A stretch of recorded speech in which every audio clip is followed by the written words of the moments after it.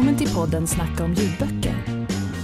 Här tipsar vi om böcker, bjuder på intressanta författarsamtal och hjälper dig att hitta nästa stora bokupplevelse.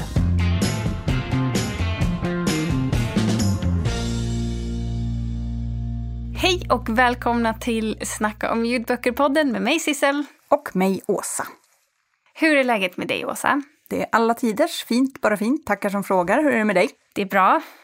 Vi har precis kommit tillbaka från en lunch, jag och Åsa och en annan kollega till oss. Och jag är fortfarande så här härligt, precis lagom mätt av lunchen och så himla redo att spela in podd. Ja, det var en härlig lunch. Nu har vi all energi vi behöver för att spela in ett ytterligare toppen avsnitt. Det är bra att vi är laddade och klara för att vi ska prata om att lära oss saker i det här avsnittet. Och anledningen att vi ska prata om att lära oss saker idag, det är att trots att det inte blev någon fysisk bokmässa i Göteborg i år på grund av anledning, så gör vi ändå som traditionen bjuder, nämligen anpassar vårt tema för avsnittet efter bokmässan. Precis, och temat som vi har researchat fram är digital bildningshubb. Vi tyckte det lät kanske lite torrt för våran podd, så vi har skalat av det helt enkelt. Och nu ska vi prata om informativa böcker och kunskap. Japp, av allehanda slag. Ja. Och vi hoppas ju kunna sprida lite av den här kunskapen idag. Så att inte bara vår expertis gällande bra böcker, utan jag kommer till exempel vilja bjuda på lite speciella raggningsknep. Och jag kommer vilja prata om hur man förgiftar folk och varför det inte lyckas. Så ni hör, det är stort och smått. Häng med bara, det här kommer ju bli oerhört spännande. Innan vi hoppar in på våra spännande kunskapsskatter idag så måste jag ju fråga som vanligt. Åsa, vad har du i din bokhylla? Det svarar jag så gärna på. Jag har en nyutkommen svensk roman som heter Det sista solot. Den är skriven av Jenny Dilemans. Och det är också en författarinläsning. Det vet jag att du gillar, Sissel. Ja, speciellt biografier, men jag tycker också romaner. Om det är en författare som liksom har rösten för det så kan det bli så himla bra med författarinläsning. Ingenstans står det hur mycket av det här som är inspirerat av Jenny Dilemans eget liv. Men man får en känsla av att det är en väldigt personlig berättelse. Så jag tror nog att det finns bitar tagna ur verkligheten. Men det här är en gissning. Nu sitter jag och hittar på gissar. Ta det för vad det är. Gissa får man. Boken handlar om en holländsk jazztrummis som heter John Kastelein. Och han kommer till Stockholm på 60-talet och blir kär i en kvinna som heter Eva och gifter sig med henne och skaffar barn. Men då är det en liten detalj som är att han var visst redan gift med en kvinna i Holland och som han övergav när han träffade denna Eva. Och dessutom har han ett barn i Holland då som han aldrig träffar. Det låter som en Åsa-bok. Tragisk och ganska hopplös. Eller det kanske är jättefint och romantiskt och svindlande höjderaktigt, men jag har en känsla av att det inte riktigt är så. Ja, men det är lite både och. För att det här är ju en viss typ av kar, som du förstår, som gör en sån här grej. Och det blir fler kvinnor. Jaha. Och det blir fler barn. Ja, så att i berättelsens nu så är det en ganska spretig syskonskara som samlas för vad de kallar för Cirkus Kastelein. Och det är vad som sker när pappa kommer till stan. Då blir det cirkus. Men efter att jag har haft ganska redigt oflyt med flera böcker under en period så började jag på den här. Och plötsligt kändes det liksom som att andas ut efter att man har hållit andan. Jag litar på den här författaren. Jag vill följa med dit hon tänker ta mig. Och det är pappa-issues. Hurra! Stökfamilj. Hurra! Saker vi inte pratar om i den här familjen. Yes, alltså. Så att det är allt som jag älskar. Så det känns lite grann som att Jenny Dilemans har liksom blåst liv in genom mina näsborrar så att jag har blivit en levande varelse. Förlåt, det där är ju hedelse. För att jag är ju inte troende. Men det jag menar är att det känns som att jag är Kleopatra och har glidit ner i ett badkar med mjölk.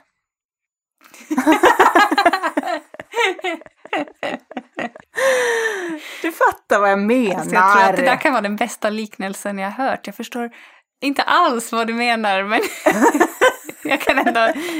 Men det var bra, för du har ju haft lite av en lyssnings/lässvacka, så det är ju skönt att höra att du har hittat någonting som kanske kan dra upp dig från Kleopatras mjölkdjup, tänkte jag säga.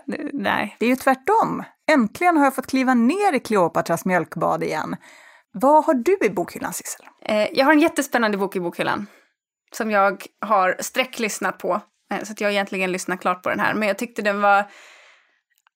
Alltså den hade så himla bra fart genom hela boken, så det var svårt att inte lyssna klart på den. Och för alla er som typ gillar virus eller andra så dystopiska berättelser, så tycker jag absolut att ni ska kika på Panopticon av J.C. Koldemo, inläst av Disa Östrand. För den här utspelar sig i ett Stockholm i en, jag skulle inte säga nära framtid, men i en framtid där det är ganska dystopiskt. Det är stora företag som äger det mesta av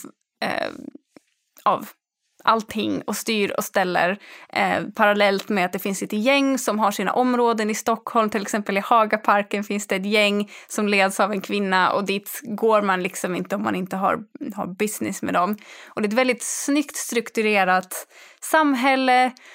Och det är lite kul att få kunna känna igen sig i olika platser i Stockholm och fundera på hur de har utvecklats i takt med att samhället sakta men säkert har liksom förvittrats till det stadie som de är i den här boken. Och i centrum så är det den ensamstående mamman Tilde som, det börjar med att hon går upp på morgonen, hon letar i databanken efter ett jobb, och så får man buda på hur mycket lön man vill ha för det här jobbet, och sen får någon godkänna det, och då får man passet. Så att det är alltid liksom ett slagsmål mellan att vara först och kunna tänka sig så låg lön som möjligt utan att den är så låg att man inte liksom klarar sig alls. Så den är väldigt smart och genomtänkt, tycker jag. Men det börjar med att hon åker iväg på sitt jobb och lämnar sin son Caesar hemma, men den unge Caesar försvinner och blir kidnappad. Och sen så får vi följa Tilde, hennes före detta man och en polis genom den här berättelsen när de försöker ta reda på vad som har hänt med Caesar, och det spinner iväg till en betydligt större konspiration också. Den var jättesmart och spännande, och jag brukar alltid vara ganska skeptisk till de här för att ibland blir de lite idealistiska, men jag tyckte ändå den här hade ganska smarta drag av till exempel Brave New World eller 1984 också, där de har tagit element från nutiden och sen förstorat upp dem till en spännande framtid. Och så här skulle det kunna se ut om världen fortsätter åt det håll som den gör just nu. Så lite av en tankeställare och framförallt sjukt spännande. Är det området du bor i verkligheten, är det med i boken? Ja, då är det ju ännu roligare. Ja, då är det ju ännu roligare. Ja. Så hur har det gått för ditt område? Ja, jag bor ju nära Haga, så att det är ju de här koppartälten har blivit en kåkstad som sen bara har blivit ännu mer degraderat, så det har inte gått jättebra för det området. Nej. Så är det tyvärr i den här framtiden. Och det visar sig att den här platsen kanske har andra användningsområden ändå. Mm-hmm. Jag hoppas verkligen att det kommer fler, för jag tyckte den var väldigt spännande. Och som sagt, jag rekommenderar alla ni som gillar lite sci-fi och dystopi, den här ska ni kika på. Den är bara 11 timmar också, så att man ska lyssna på den i normal hastighet, annars går det för snabbt. Boken heter Panopticon och den är skriven av J.C. Koldemo och inläst av Disa Östrand. Och ni kan som vanligt hitta alla titlar vi tipsar om i vår lista i appen.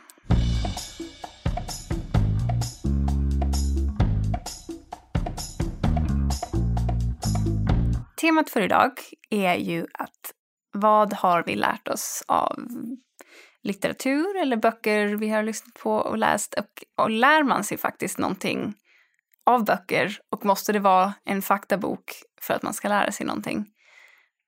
Vad tycker du, vad är din inställning? Tycker du att det är viktigt att man lär sig någonting av det man läser? Nej. Okej. Nej, det tycker jag inte. Alltså, eller så här, jag läser aldrig böcker med syftet att lära mig om det inte är kurslitteratur. Precis, jag tänkte säga att det är lite intressant med tanke på din bakgrund som lärare. Jag vet inte, jag tycker att det bara är en jävligt osexig inställning till läsning. Nu ska jag lära mig något. För mig är läsning mycket mer att få leka. Att jag får leka att jag är en kvarlämnad astronaut på Mars. Eller att jag är en sjöfarare som hamnar på en ö som bebos av jättar. Eller att jag är en svensk hemmafru på 40-talet. Eller spöket av Abraham Lincolns son som svävar runt på en kyrkogård och en orolig, osalig ande på 1800-talet. Skulle du säga att det handlar mer om att få gå in i någon annans fantasi än att lära? Då behöver man inte nödvändigtvis lära sig någonting. Ja, men mer att få leka olika lekar än att lära sig någonting faktiskt. Det är liksom själva tjusningen för mig. Sen är det också så att jag egentligen inte vill lära mig saker. Jag tycker inte det är kul. Jag vill bara kunna. Jag vill inte lära mig att spela gitarr. Jag vill kunna spela gitarr. Jag vill inte lära mig kalligrafi. Jag vill bara kunna kalligrafi. Och det är fult, men sån är jag. Om man kunde skippa mellansteget och kunna någonting direkt, det hade ju varit oerhört skönt. Men tror du inte att den där vägen dit kan vara lite underhållande också? För jag tänker...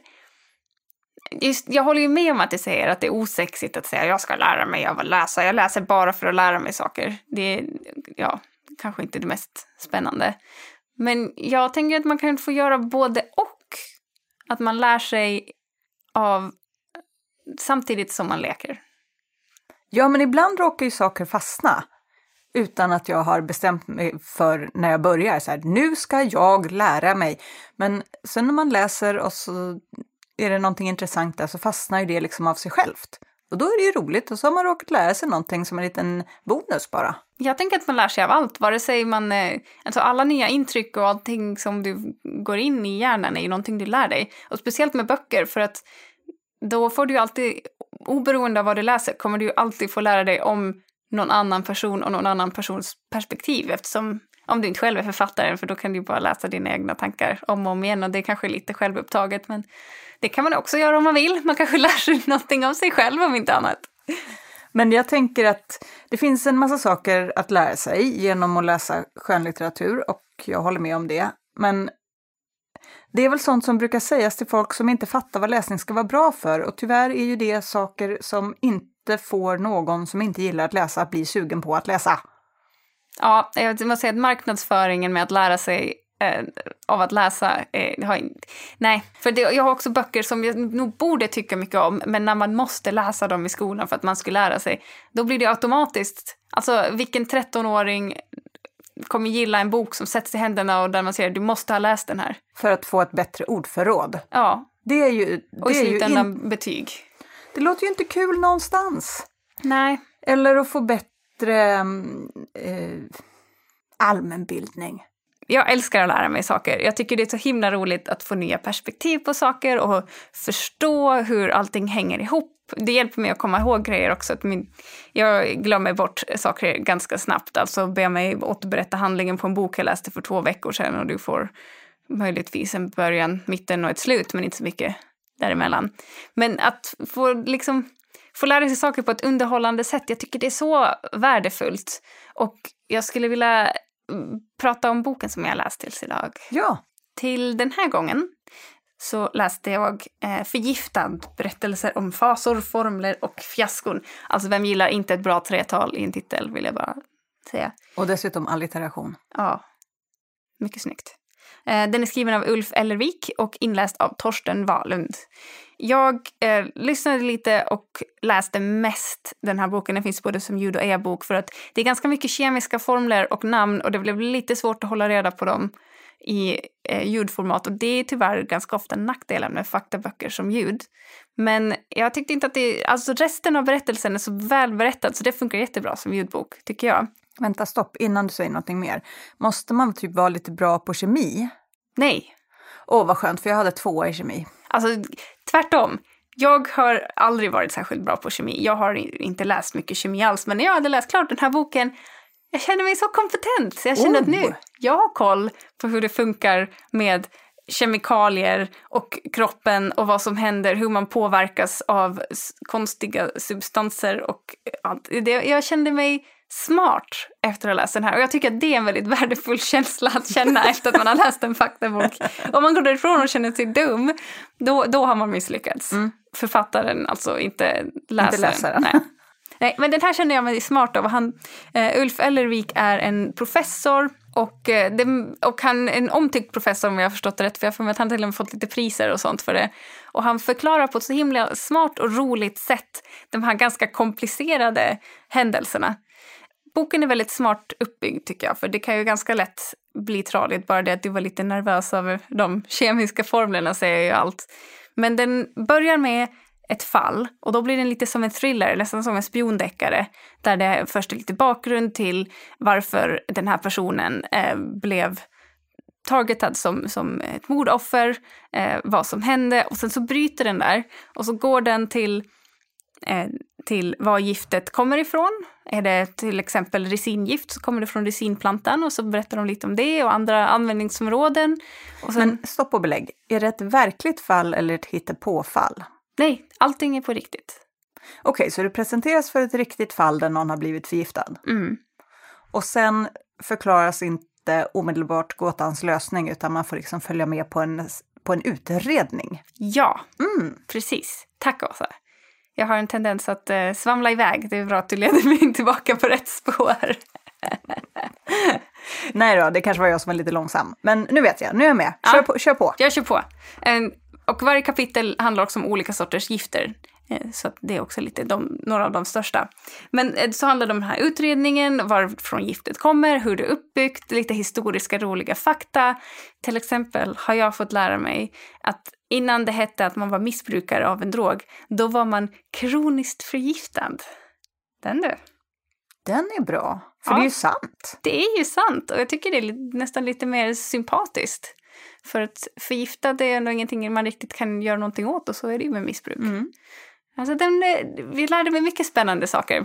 Och jag vill passa på att be om ursäkt till min familj som jag har underhållit med ganska hemska detaljer medan jag läste den här boken och bodde hos dem och berättade om hur man torterar folk med resinolja. Jag tyckte den här boken var ett väldigt bra exempel på underhållande lärande. För att jag lärde mig jättemycket saker. Jag vet inte när jag kommer ha användning för att veta hur resin tillverkas. Men jag vet i alla fall nu när det står att någon hade skickat resingift till Donald Trump. Då vet jag att men det är inte första gången en amerikansk president har fått resingift tillskickat sig. Utan det har hänt förut. Och jag vet lite mer om implikationerna runt omkring. Och då känner jag mig lite smart och känner att jag har koll på saker och ting. Och det är en känsla man inte ska underskatta. Jag har lärt mig så mycket konstiga saker. Och till exempel hur gifter kan fungera på så många olika sätt. Att resingift som egentligen är jättegiftigt både kan användas som själva oljan som kommer från frukten från början. Används ju som smörjmedel eller till och med laxeringsmedel. Men då har man inte så mycket av själva giftet i för giftet är jättegiftigt. Men att de använder giftet nu också och håller på med cancerforskning för att det finns bitar i det som man kan använda. Och lärt mig mycket om olika slags smärtstillande och hur det uppkom. Men alltså, det finns så mycket fun facts i den här boken så jag rekommenderar att man läser eller lyssnar på den om man är ens det minsta lilla intresserad av konspirationer, förgiftningar eller politiska draman. Du har också antytt någonting om giftiga tapeter förut. Ja, de nämndes tyvärr inte i den här men det är också en mycket spännande grej att de på, början av 1800-talet gillade de här fina gröna tapeterna som det var arsenik i. Men ingen förstod riktigt hur giftiga de var förrän det fanns tapeter lite överallt och folk började bli riktigt sjuka och dö. Det finns nu någon myt, jag vet inte om det stämmer, men att Napoleon hade arseniktapeter på sin ö där han var isolerad och att det var det han dog av. Men det här kan vara en skröna. Men om det är en skröna så är det ändå en ganska intressant skröna. Det är det. Det är en mustig skröna. Jag skulle vilja testa nu din kunskap om gift. Det här är ju i och för sig det värsta med att lära sig saker. Sen måste man komma ihåg det och testas på det. Men jag är redo. Jag vill att du ska utvärdera 3 till antalet förgiftningsmetoder. Så utifrån din kunskap om gift, var det här bra eller dålig idé, kan man säga. Den första, nummer 1 på listan här, är långvarig blyförgiftning av kaffe. Så som Irene gör. Hon blyförgiftar ju sin dötrista man, Horst. I boken? Ja, i boken Blybröllop av Sara Paborn. En underbar bok. I början av Förgiftad så beskrivs det ganska utförligt hur man kan förgifta någonting och varför det aldrig kommer lyckas. För att det går inte att göra det perfekta giftmordet. Det går alltid att spåras på något sätt. Och i det här fallet så känns det ju ganska rimligt att det här också kanske skulle spåras. Men en långtida förgiftning känns väl som en ganska... Ändå, då kan man säkert skylla på en massa andra faktorer. Och just bly, bra eller dåligt? Lätt att få tag på, tänker jag. Och det gäller väl att se till att det inte blir en obduktion efteråt. Okej. Men det gäller inte det alla gifter? Nej, det kanske inte gör. Kanske finns alldeles osynliga gifter. Vissa försvinner så snabbt, de löses upp så snabbt i kroppen att de är svåra att spåra. Jag förstår. Okej, då kommer nästa grej här nu då. Arsenik i ärtsoppan, som för Erik den 14:e kan man ju läsa om i Erik den 14:e Prakt, drömmar, mörker av och med Herman Lindqvist. Ja, som vi alla vet så var det inte en jättesmidig förgiftning, för vi vet om den flera 100 år senare och vem som gjorde det. Eller vet vi vem som gjorde det?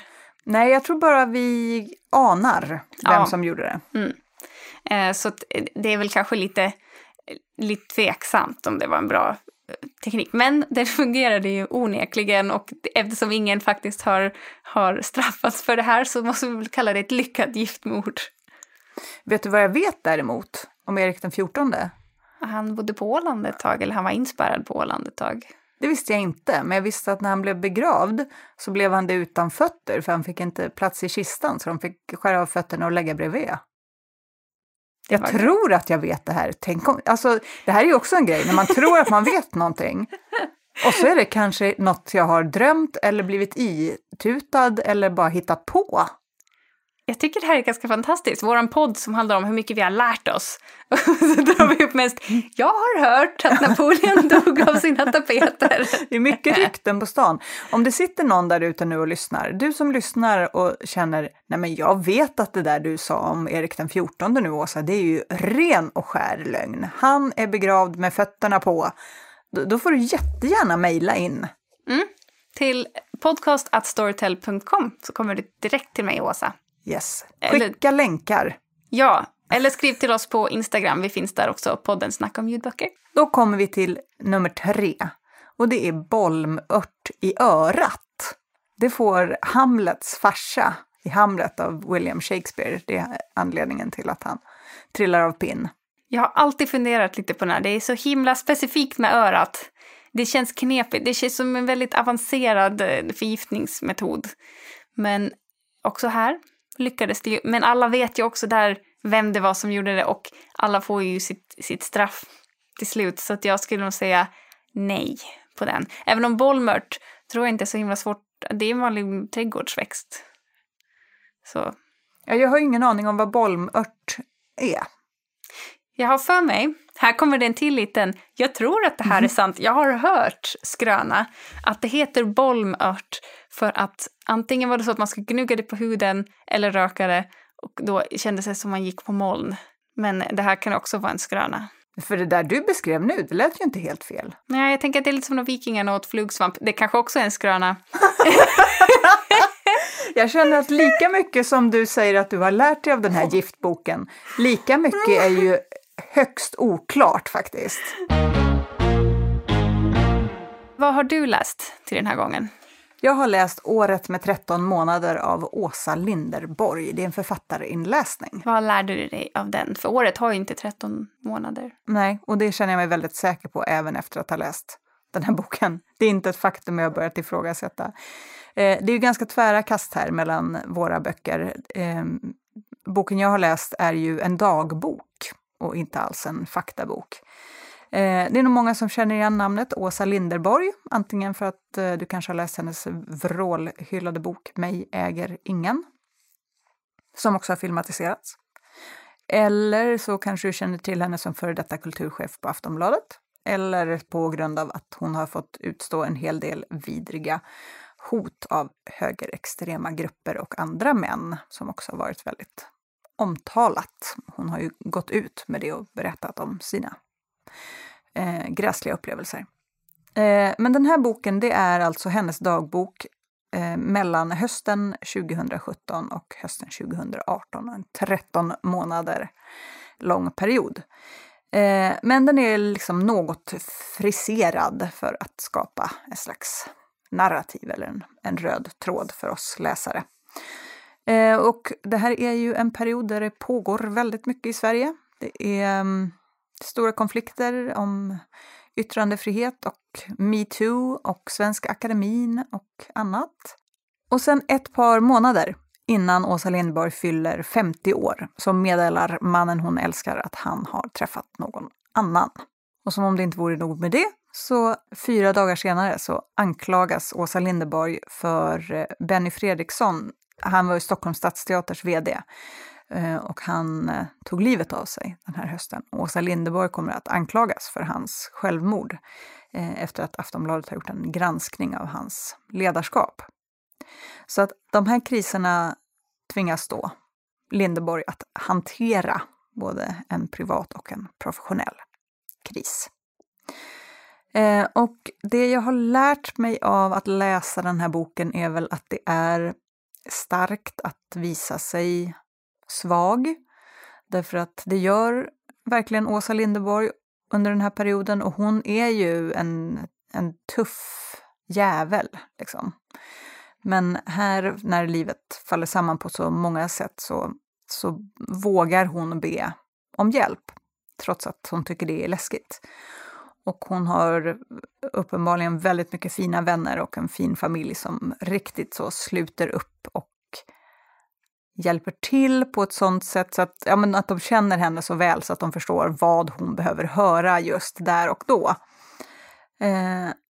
Och det är väl också en sak som jag, även om jag inte har lärt mig det av att läsa den här boken, så har jag påminns om det. Att hur viktigt det är att ha egna kompisar om du lever i en kärleksrelation. Att du inte bara har gemensamma vänner utan att du hela tiden kan känna, eller inte hela tiden men att när det behövs så kan du känna att du har någon som vars lojalitet är orubblig. Liksom någon som du kan åka hem till när du har rånat en bank. Och de kommer att gömma dig liksom.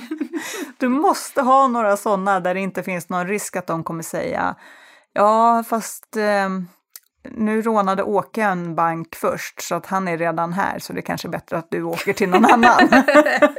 Det är så jobbigt när sånt händer. Så att det har jag faktiskt tänkt på väldigt mycket när jag läste den här boken. Fick du någon konkret så här, det här fick jag ut av den? Eller är det mer en känsla? Det är mycket mer en känsla faktiskt. Och det har ju med dagboksformen att göra såklart. Det är ju en extremt subjektiv textform. Den är inte menad att ge olika perspektiv utan den är menad att ge Åsa Linderborgs perspektiv på de händelser som inträffade för just henne under just den perioden. Sen kan jag tänka mig att om man är i mediesvängen då är det här säkert en underbar skvaller liksom pöl att ösa ur. Om man vet vilka alla är som bara nämns vid förnamn och så. Och att jaha, sa den så och tyckte den det. Och sen tar den ju upp en del liksom pressetik som också är intressant. Och Åsa Linderborg är ju väldigt tydlig med att hon tycker att Fredrik Virtanen behandlades förfärligt under det här året. Och förklarar varför hon tycker det och så.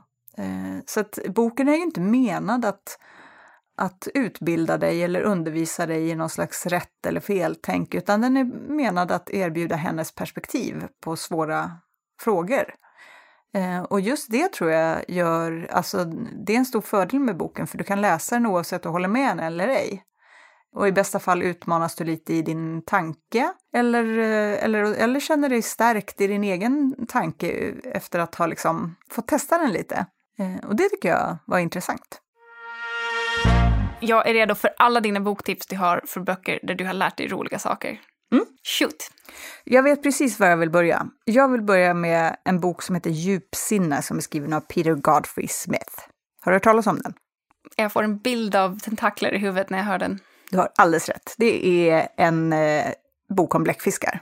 Bläckfiskar är ju så freaky djur. De är ju typ nästan utomjordingar. Men det är faktiskt nästan typ utomjordingar. Det är det boken kommer fram till. Sen är det ju extra fascinerande för att när man bor i Sverige så är ju inte det ett djur som man är sådär alldeles vrålinsatt i. För att vi har ju typ inga bläckfiskar här.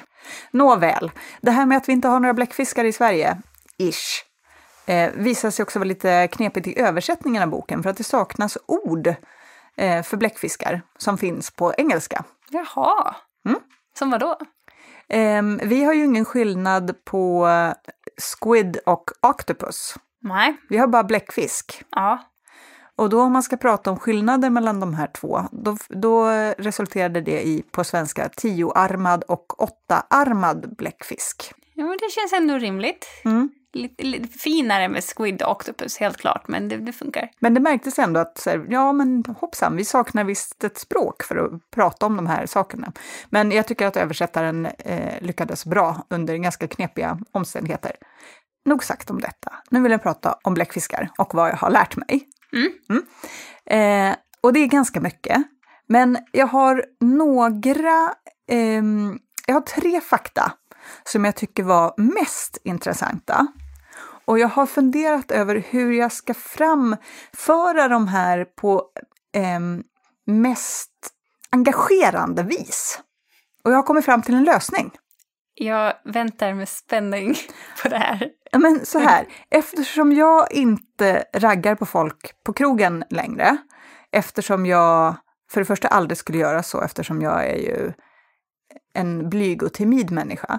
Men för det andra så är jag lyckligt gift. Och dessutom bekantar jag mig inte med nya människor överhuvudtaget just nu, PGA corona. Ja, det var 3 anledningar till att du inte skulle göra det här. Så därför vill jag nu att du ska ge mig chansen att få köra några bläckfiskisbrytare. Okej. Det vi ska få höra här nu, och som du ska få delta i, Sissel, är du får föreställa dig ett bläckfiskrollspel. Där en bläckfisk kommer att söka kontakt av ett visst slag med en annan bläckfisk. Är du beredd? Ja, jag är redo.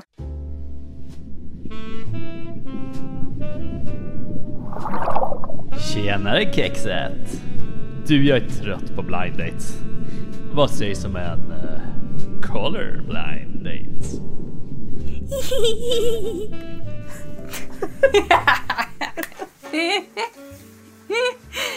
Okej, det här var dialog nummer 1. Och det som är själva bakgrundsinformationen här och som är så fascinerande, det är att bläckfiskar är färgblinda. Och det skulle man aldrig kunna tro, för de använder ju de här färgskiftningarna för att kamouflera sig eller skrämma bort faror. Genom att bli knallröda så blir kanske någon annan läskig fisk helt förvånad. Vad var det här? Det har varit alldeles knallröd, och så sticker de iväg. Ja. Men är det inte häftigt att de kan göra det fast de inte kan se färg? Men hur funkar det då? Hur vet de att de har samma färg som bottnen eller är knallröd? Då verkar det som att de kan liksom känna de olika färgerna. Wow. Så att det känns olika för dem om de är röd eller gul eller grå som en liten sten. Okej, jag känner att det här kan man gräva så mycket i. Men jag är nyfiken på de andra. Så nu kör vi vidare. Själva raggningsrepliken, vad ger du den på en skala 1-5? Tror du det skulle funka det på... -2. Oj. Okej. Men det är främst för att det faktiskt är en raggningsreplik. Kanske att replik nummer 2 kan få dig på bättre humör. Hallå där! Kan jag få en vägbeskrivning till dina hjärtan? Vilket av dem? Bra svar där av bläckfisktjejen. För grejen är att bläckfiskar har inte 1, inte 2, de har 3 hjärtan. Varför då? Är det för att om man hugger dem i ena hjärtat så överlever de ändå? Alltså det var faktiskt, jag hade kunnat tänka mig mycket mer information om varför det behövs 3 hjärtan. Jag fastnade väldigt för det, men det är ju för att jag är, kanske för att jag är den största romantiker du känner, som jag gick igång på det här med 3 hjärtan. Och jag kanske valde bort sig från alla medicinska nödvändigheter av att ha 3 hjärtan och bara så här, vad fint. Det är väldigt gulligt. Du har inget att säga? Jag är inte lika romantiskt lagd som du är, Åsa. Nej. Jag tänkte genast på biologin och varför man nödvändigtvis behöver ha 3. Det kanske är 1 för olika så här, trycknivåer. Men det fick inget bra svar alltså. Inte som jag lagt på minnet. Nej, i och för sig. Det finns säkert där, men du seglade iväg på dina rosa moln här. Ja. Okay. Vi går vidare till den 3:e situationen. Hej baby! Hur vill du ha dina ägg imorgon? Stekta, kokta eller obefruktade? Vadå obefruktade? Så där låter inte raggningsrepliken. Hur ska det låta då? Hej baby, hur vill du ha dina ägg imorgon? Stekta, kokta eller befruktade? Det är ju en ganska vidrig raggningsreplik, men den är också en klassiker. Ja, och då är grejen att så skulle det ju vara. Så ska det ju vara. Det ska ju vara befruktade. Men nej, för bläckfiskarna har en parningsritual som är så sjukt modern. Nu ska du få höra. Alltså det här är så bra. Nej, se inte äcklad ut. Det här är svinbra. Så här går det till. En bläckfisk hane och en bläckfiskhona står och glor på varann. Alltså de har ansikten mot varandra i den mån de har ansikten. Och ja, förlåt. Och sen, nu ska du få, det här är så bra. Sen plockar bläckfiskhannen fram, låt mig illustrera. Han plockar fram från under en av sina armar ett litet paket som han har liksom gömt under kroppen. Som han räcker över till bläckfiskhonan. Som hon tar emot med en av sina armar. Nu kan du visa hur det går till. Då tar hon emot den med en av sina armar. Och så gömmer hon in det paketet under sin kropp. Under en av alla armarna som pågår där. Och i det här lilla paketet, där finns bläckfiskhannens spermier. Sen får bläckfiskhonan ta med sig det paketet hem i lugn och ro. Och vid ett tillfälle som passar henne plocka fram paketet, strössla lite där över sin lilla äggträdgård som hon har och vänta på att det ska bli bläckfiskbarn. Så att de behöver typ egentligen inte ens röra varandra? Nej! det är väldigt kyskt. Och modernt! Det är så modernt! Här håller de inte på och liksom... Alltså jag har en så himla fin, så här, lite Hitta Nemo-tematisk video i mitt huvud som snurrar nu när det kommer en blyg liten bläckfisk och sträcker fram ett paket med en rosett såklart. Så, det är klart. Ja. Gulligt. Den tyckte jag var gulligare än de 3 hjärtarna. Jag tyckte kanske inte... Ja, men det är gulligt. Det är gulligt att det är ett paket. Ja. Det är gulligt. Men framförallt är jag imponerad för att det är en sån modern strategi där det inte behövs hålla på och kladda så mycket, utan det där får tjejen hålla på med på egen hand. Ja, när det passar. När det passar! Ja, men det var onekligen 3 väldigt intressanta saker du har lärt dig om bläckfiskar. Och nu också du. Ja. Och du som lyssnar. Ja, alla lite visare. Nej, men jag kände att min kärlek till bläckfiskar verkligen växte när jag läste Djupsinne. Ja, kan du bara en gång till vad den hette och vem som har skrivit? Boken heter Djupsinne och den är skriven av Peter Godfrey Smith. Vi har den som e-bok på svenska. Vill man hellre lyssna så kan man göra det på engelska. Men det finns en del hejiga bilder att titta på i e-boken. Så jag kan verkligen rekommendera det. Man får se en bläckfisk som liksom har gjort sig stor för att vara läskig. Och den ser verkligen monsteraktig ut. Den är väldigt långsmal och har som en hög hatt. Och så ser man en fiende bläckfisk som blir skräckslagen och börjar kravla undan. Wow, så det låter som man kan kombinera om man vill. Absolut. Kul. Hett tips. Ja. Nu får du berätta om någonting som du har lärt dig av att läsa. Ja, jag har flera att välja på. Men jag ska börja med Sparskolan med Johanna Kull. Den är gjord av Avanza som är en bank.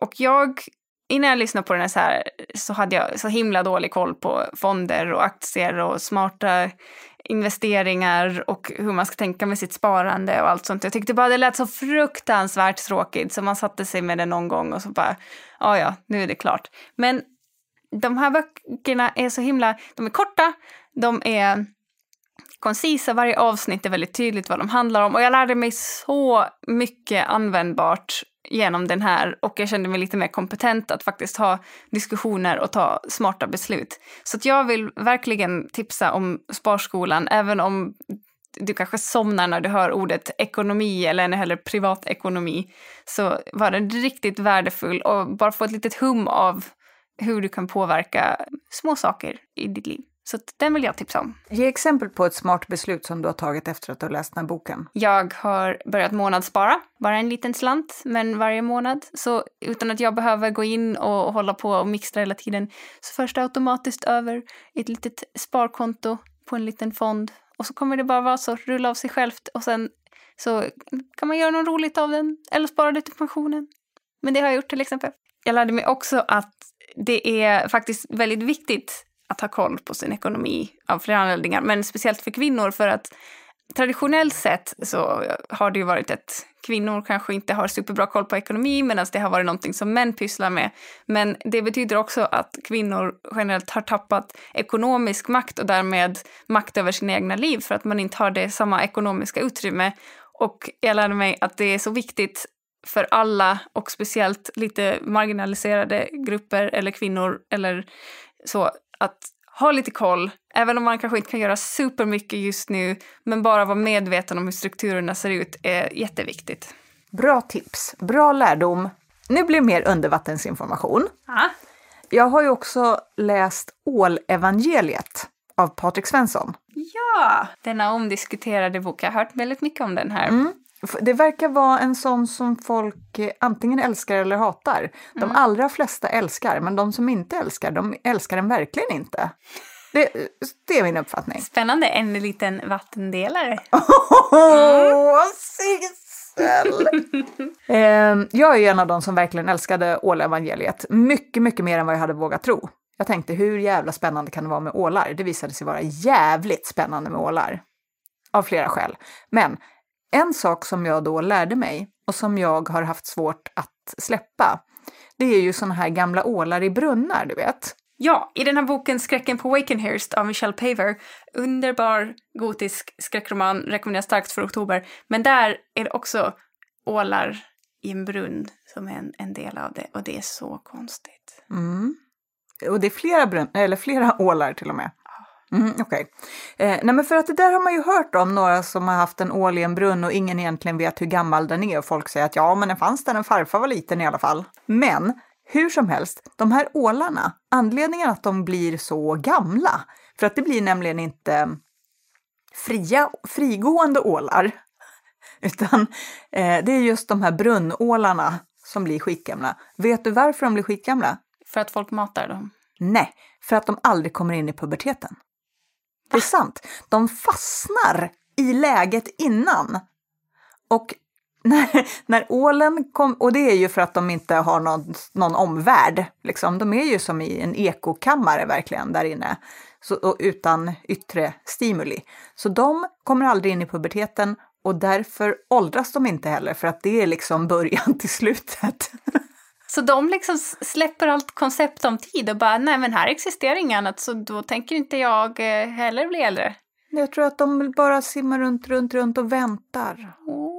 Jag vet, det är så, det är ju inte roligt, det är hemskt, det är jättesorgligt. Då var det ju bättre i boken som jag pratade om, där var de ju flera i alla fall, har de i sällskap. Ja, de blir väl inte ändå könsmogna fast de är flera för att de är ju på fel plats i världen och så vidare. Du vet, de behöver ju vandra tillbaka till Sargassohavet för att kunna bli föräldrar. Så funkar det med ålar.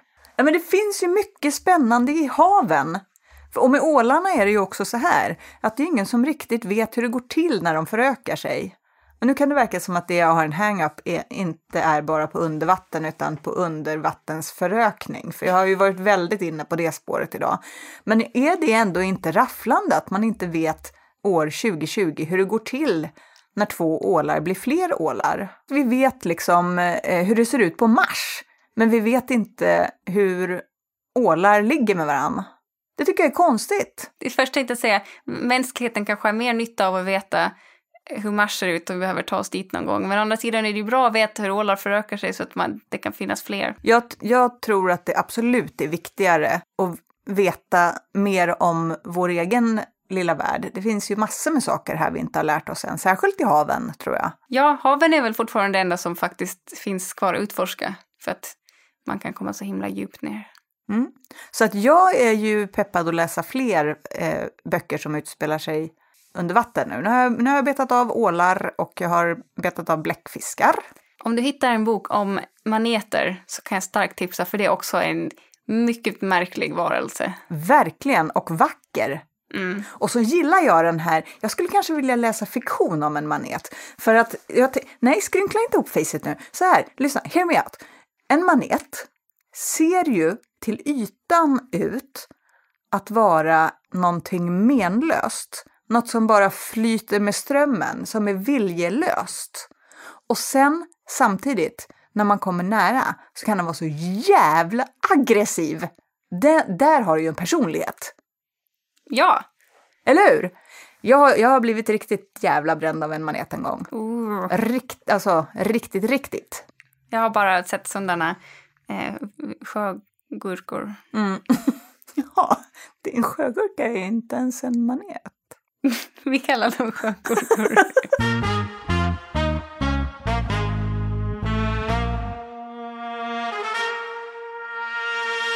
Mina boktips har inte riktigt samma fina röda tråd som dina har haft nu. Utan jag tänkte ta en titel. Den är tyvärr, finns den bara på engelsk ljudbok. Jag hoppas att den blir översatt för att den gjorde jättestarkt intryck på mig när jag läste den för ett par år sedan. Och den heter Do Not Say We Have Nothing av Madeleine Thane. Och den handlar om kulturrevolutionen i Kina ur en familjs perspektiv. En familj med musiker.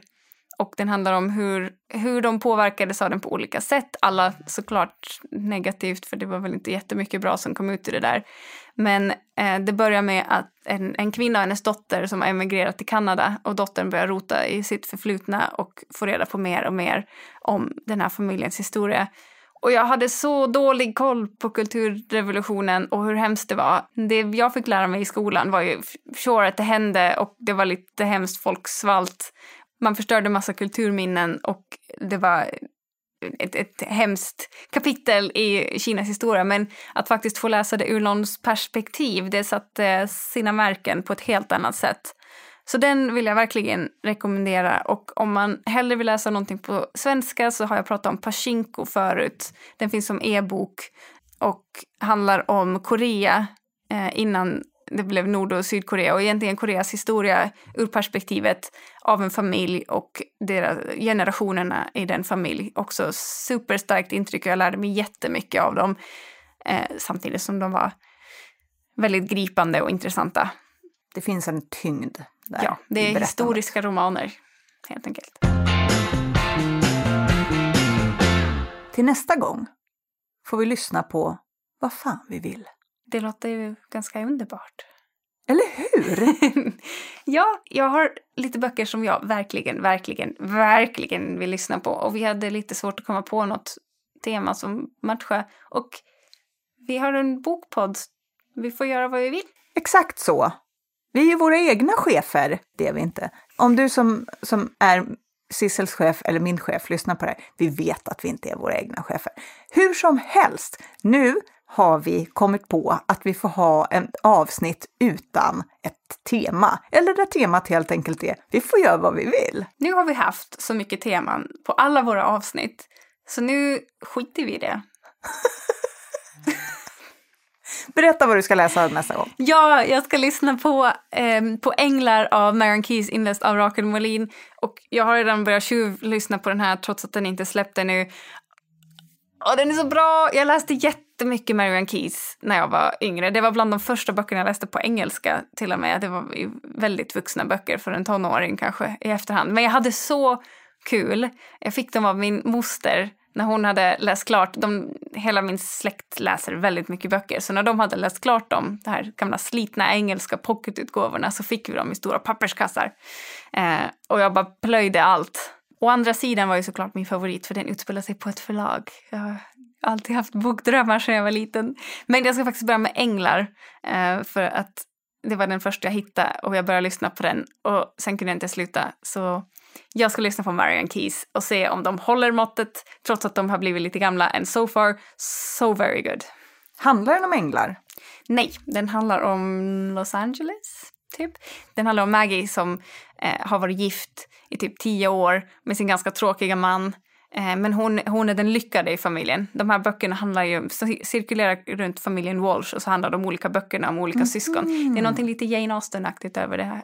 Jag tycker väldigt mycket om det.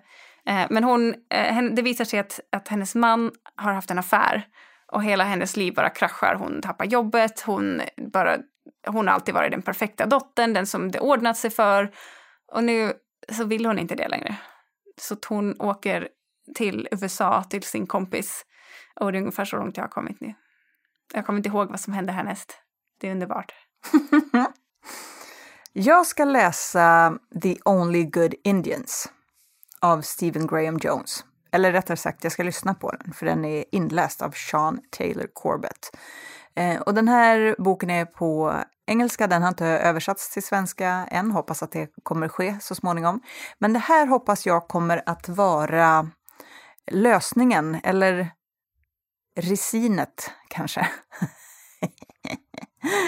till min läsvacka som jag har haft. Eftersom det här är en skräckroman. Och den har beskrivits som att den är litteraturens Get Out. Wow. Som ju är en skräckfilm som jag tyckte var otroligt bra. Och som var väldigt omtalad när den kom. Hela filmen är ju en allegori för rasism. Jag ser väldigt mycket fram emot att höra om den här boken. Det ska bli intressant. Håll ut några veckor bara. Ja. Så återkommer jag med, vad vet jag, något litet skräckrollspel kanske som du kan få delta i. Inte det?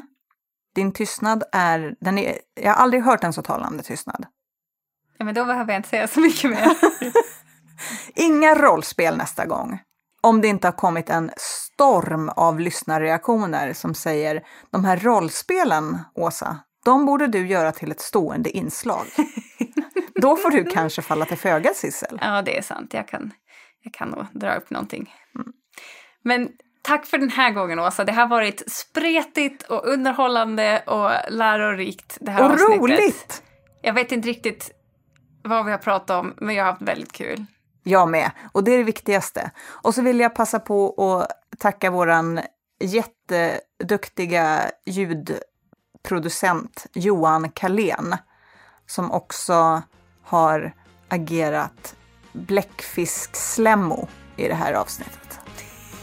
Det är den finaste titeln man kan ha ju. Ja, tack så mycket, Johan. Det är något för CV:t. Ja. Till nästa gång, Sissel. Ja, ha det. Hej då. Hej då!